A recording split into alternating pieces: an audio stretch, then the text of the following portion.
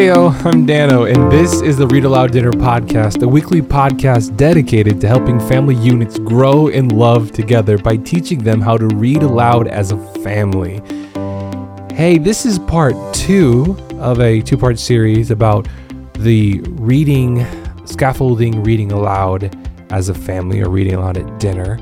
The first part was a little, little religious, as I used our family's Catholic faith as a metaphor for scaffolding and building up. And if you haven't listened to that podcast, I'm going to encourage you to listen to it, just because, it is an apt metaphor, and it was taking something that was important to our family and how we grew that as a family, which is what this podcast is all about. How do you take something and grow it so that you can grow in love together as a family? Now we're going to move on to the second part of that, where I connect that metaphor, or I use that extended metaphor and finish it out and say, this is how reading out loud as a family is like building a religion or building a ritual.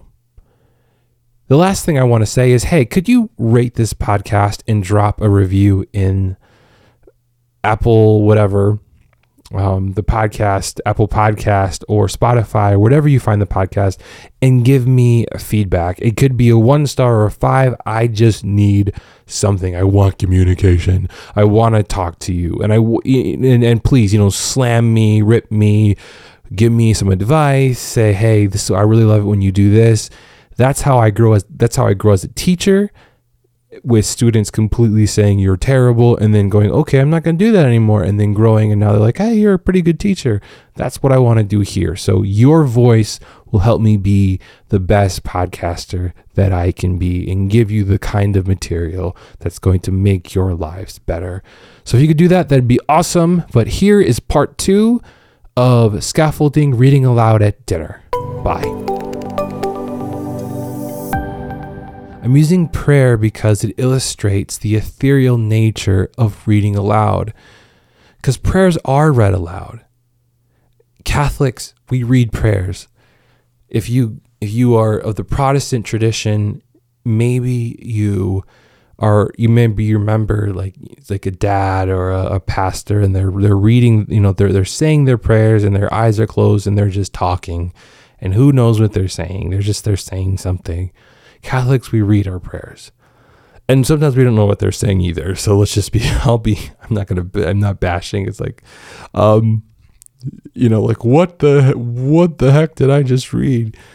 But we read our prayers aloud. And as Catholics, we believe in the power of written and spoken prayers.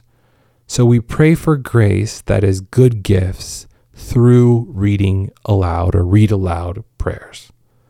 That is, go to any Catholic church, look up any Catholic prayer book. We read our prayers. So for a family that is not spiritual, does not hold the same faith tradition as I do, understand that reading aloud does have some sort of spiritual or mental effect on the listener. I think we can agree on that. That is, spoken words go out into space and time and can change a life. Spoken words have power, and we know this. Think of any speech you've listened to. Spoken words have power. Ideas have power. And when you read that idea aloud, it creates, you could call it a mental effect if you don't want it to call it spiritual, but it creates something that hits you and moves you and changes you. And what do you call that? Just like Catholics use read aloud prayers for good gifts or graces from God. So reading aloud or reading stories as a family is lifting up ideas and information for the good gifts of knowledge. Like, Daniel, that was amazing. I know, I'll take credit for it. So how do we hand down that power, this power of speaking words into space and time, to affect change? We teach it through words and deeds. So the first element that we want to do is we want to demonstrate reading aloud as a family. So what would I do? Well, okay, like I said, your foundation is going to be that why. Then you also want to have the pattern. So your foundation is why, then you're going to want to have a pattern. But how are you going to have a pattern if you are not going to demonstrate it yourself? So are you reading aloud to your family? Are you doing it? Are you reading the newspaper? Are you reading an article? Are you reading something? Are you reading a poem? And then are you going to allow that something to spark conversation, debate, or questioning? Next, after you've demonstrated the power of reading aloud and the poem or the article or whatever, I thought of a Supreme Court justice talked about this and how he started his interest in law. I think it was his mom and dad would read something to him or say or bring up an argument, and then they would debate that argument at the kitchen table, and the mother and father would critique the points of argument, whether they had a logical fallacy or whether they were getting personal with the matter. And then, they eventually became a powerful lawyer, a good judge, and then eventually to the Supreme Court. So, that's that's what I mean. Like, are you doing that at your kitchen table? It made a Supreme Court justice after I just got saying, you don't need to worry about, your kid becoming the most amazing. But the point is, if you move in a consistent ritualistic manner, it will yield great, or will compound into great results. Now, that's not my goal for it. I don't think that should be your goal, but I think it's an added benefit to the kind of knowledge or love is my goal. And the way that this person, I think, talked about their parents was very loving, like a fondness of what their parents would do with them at the kitchen table. And that, I think that was preeminent. And then second was and they became a Supreme Court justice because they had this ability to reason and rationalize, and they did this. So, I'm just looking to see. I'm going off of my notes because I can do this sidetrack thing, and I get lost. Okay, so just as our family goes to mass every Sunday, and that's a ritual, you want to demonstrate it. This reading aloud, if you're doing it before bed or breakfast or dinner or whatever, you want to read something consistently. So breakfast, I got a story about that. So we were reading a book called Manners Begin at Breakfast. Going to recommend that book recommendation for you for any age of kids. It could be from kindergarten all the way up to high school. So we read this book every night called Manners Begin at Breakfast. It's written by some princess in Greece. She's amazing. She did a great job with the book. It's a beautiful book. It was actually knocked off a counter and broke, so I have to buy it again, but I'm gladly going to buy it again. It's a beautiful book, and I highly recommend it. So Manners Begin at Breakfast. Pick it up. It was all about manners. So if you come to a Bernstrom if you come to dinner at the Bernstrom house, not only will there be a book read, but you will also probably be subject to an elbow check to make sure that you're not eating with your elbows on the table. So if you are caught with your elbows on the table, you'll hear elbow check, and then you have to go, oh man, I'm not eating as I properly should. And that little book about manners, not little book, is pretty hefty, but that book about manners changed the culture of our family. That's what I mean. Speaking it out into space and time and affecting change or giving grace, giving a good gift to you. So whether you're religious or not, that's what happens when you read aloud as a family. So it's changed the culture of our family for the better, I believe. And our kids want to behave better because of the book. that we read, we also paired the book with activity. So this is now scaffold. So now we're moving to the next level, the scaffold. So try to make reading come alive. The example with the Supreme Court Justice, we're going to read this article, and now we're going to debate one side or issue of this problem. And maybe they read like something from crime, like, oh, there's this crime. How would you defend this person if you were the defense attorney? How would you prosecute this person if you were the prosecutor? That this was an example of the parents making reading come alive. So for Manners Begin at Breakfast, we read the book about setting the table and using our silverware correctly. Well, we also learned about housewarming gifts and how to take road trips and proper etiquette when staying at someone else's house. And after learning about these various things, we once we broke out the china, let's talk about table setting. And so we took the fine china out, and it was special because mom got her fancy dishes and the kids placed their forks and spoons, and we still place our forks and spoons correctly to this day. We talk about how to properly hold our spoon and fork and knife and all of that. But we also now, when we talked about housewarming gifts, like whenever you visit a house, you should bring a gift. And it wasn't to argue with the book. It was to make the book fun. Like you could say, well, you don't have to do that. Well, that's not the point. The point was we read something, so we wanted to engage with the reading. So when we got the book and we read about housewarming gifts and we were going to Grandma and Grandpa's house, so the kids went and got a gift for Grandma and Grandpa as a housewarming gift. And do you think that they were upset about finding a gift for Grandma and Grandpa and then rushing to Grandma and Grandpa's house and giving Grandma and Grandpa a gift? You know what Grandma and Grandpa did? They're like, oh, this is awesome. Yes. We went on vacation and the kids were excited. So we read about vacations and going on trips. And so we went on a trip. We went on a massive road trip, and the kids were so excited to use their please and thank you skills that they had learned in the book. Because it said, oh, this is what you ought to do. So there they were, like, oh, we learned about this. We're going to do this because it was in the book. And I don't know, it made reading and literature, and it wasn't even literature, it's a nonfiction book, come alive. Do you see what I mean by scaffolding? So of course we laid that foundation. We understand the why. We set up the ritual. We make sure that we're actually doing it. But then, next thing you want to do is you want to make the book come alive. You might want to pair those activities with it so that you can build up one story at a time.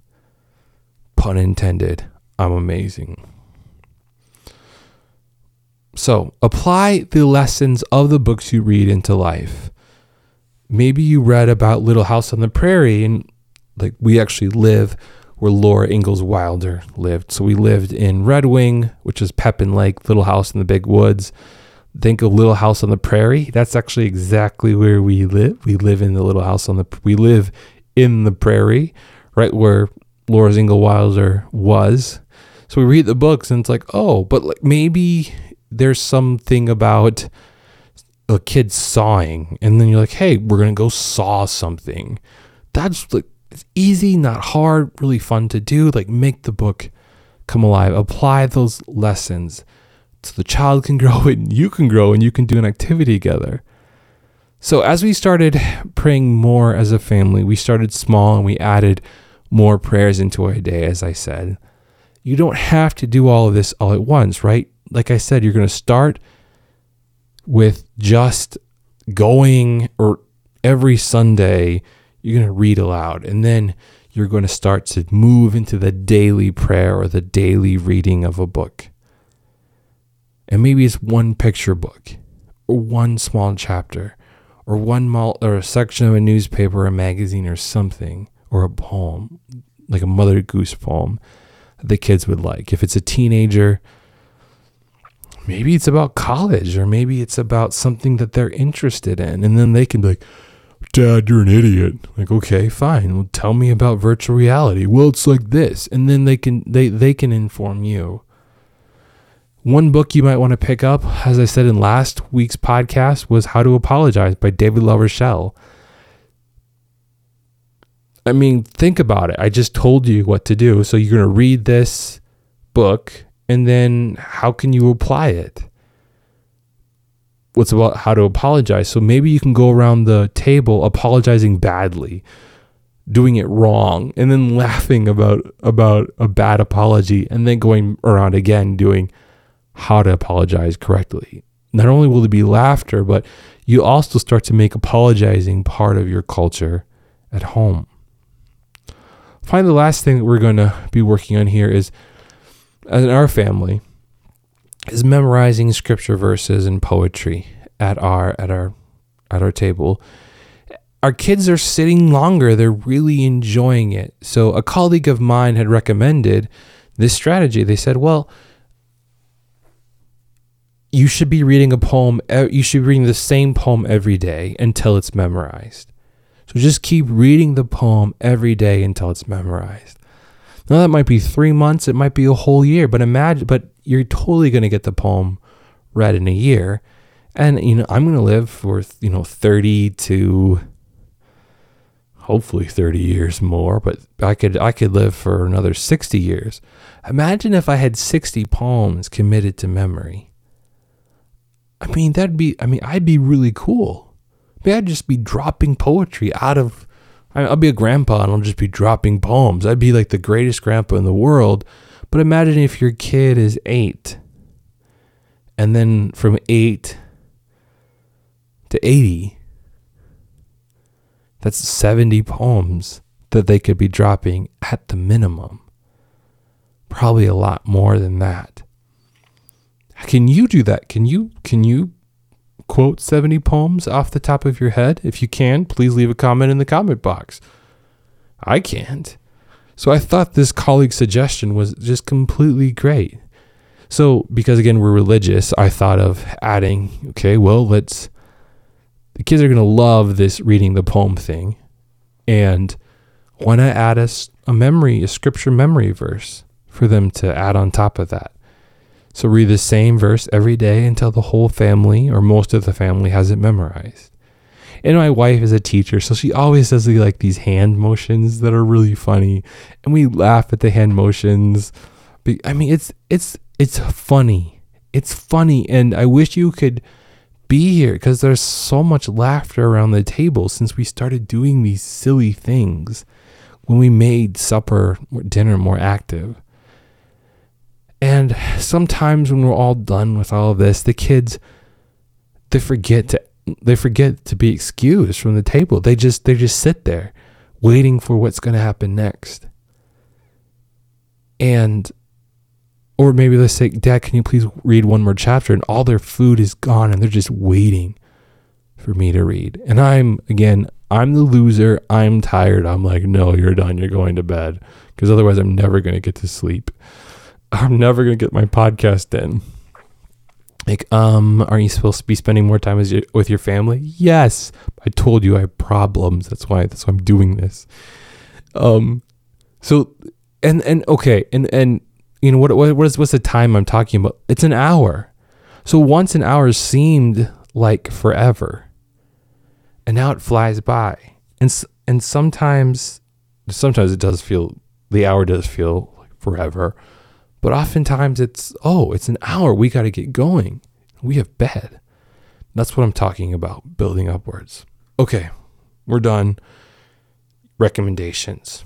Because I know that some of you might want that. So what poem, let's say you've been interested in what I've said. What are some things that you can apply today? Besides finding your why? Why are you doing this? What's the future plan? By doing this, I want my child to become or do or whatever. Answer that question. That's your why. And then outside of that, though, what's your ritual that you're going to do? Are you going to try the book every week? Are you going to try reading a poem every day or 3 to 5 days a week? Are you going to, maybe you said, hey, I like that idea about, I want to just do the poem. I just want to start with memorizing a poem or a family scripture verse. If you're interested in the poem, like if you wanted like the week, if you're going to do by week, pick up David LaRochelle's How to Apologize. Pick up David LaRochelle's How to Apologize if you want to read a book a week. Maybe I can recommend another book next week, and then you can pick that one up for there. For you want to start reading a book every day, you could of course read a picture book every day, which I've talked about in other podcasts. But let's say you want to do The Manners Begin at Breakfast and just read for short snippets at a time. That's a really great one too. If you want to do a poem, there's a couple you could do. You could do The Violet by William Wordsworth. Let me pull that one up here quick. The Violet. A violet by a mossy stone, half hidden from the eye, fair as a star when only one is shining in the sky. So, like you could just say that every day until you have it memorized. If you want something longer, by all means, do All Things Bright and Beautiful by Cecil Francis Alexander. All things bright and beautiful, all creatures great and small, all things wise and wonderful, the Lord God made them all. Each little flower that opens, each little bird that sings, He made their glowing colors, He made their tiny wings, and so on. And you could just repeat that over and over until you got it done. For scripture verses, if you're religious, you might want to consider John 3:16. Now, maybe you know it, but do your children know it? Do your children know John 3:16? If you think that's too easy, you can do Matthew 5:3 through 11. And if you don't know Matthew 5, then look it up. Start with the first Matthew 5:3, right? You could start with Matthew 5:3, and then when you have that memorized, then go Matthew 5:3 and 4. Once you have that memorized, go Matthew 3, 5, and 6. See what I mean? Scaffolding, building upward. You can give the gift of literature and love in an easy way, just by reading aloud at dinner. That's the point. This is the Read Aloud Dinner Podcast. I thank you for listening. Goodbye.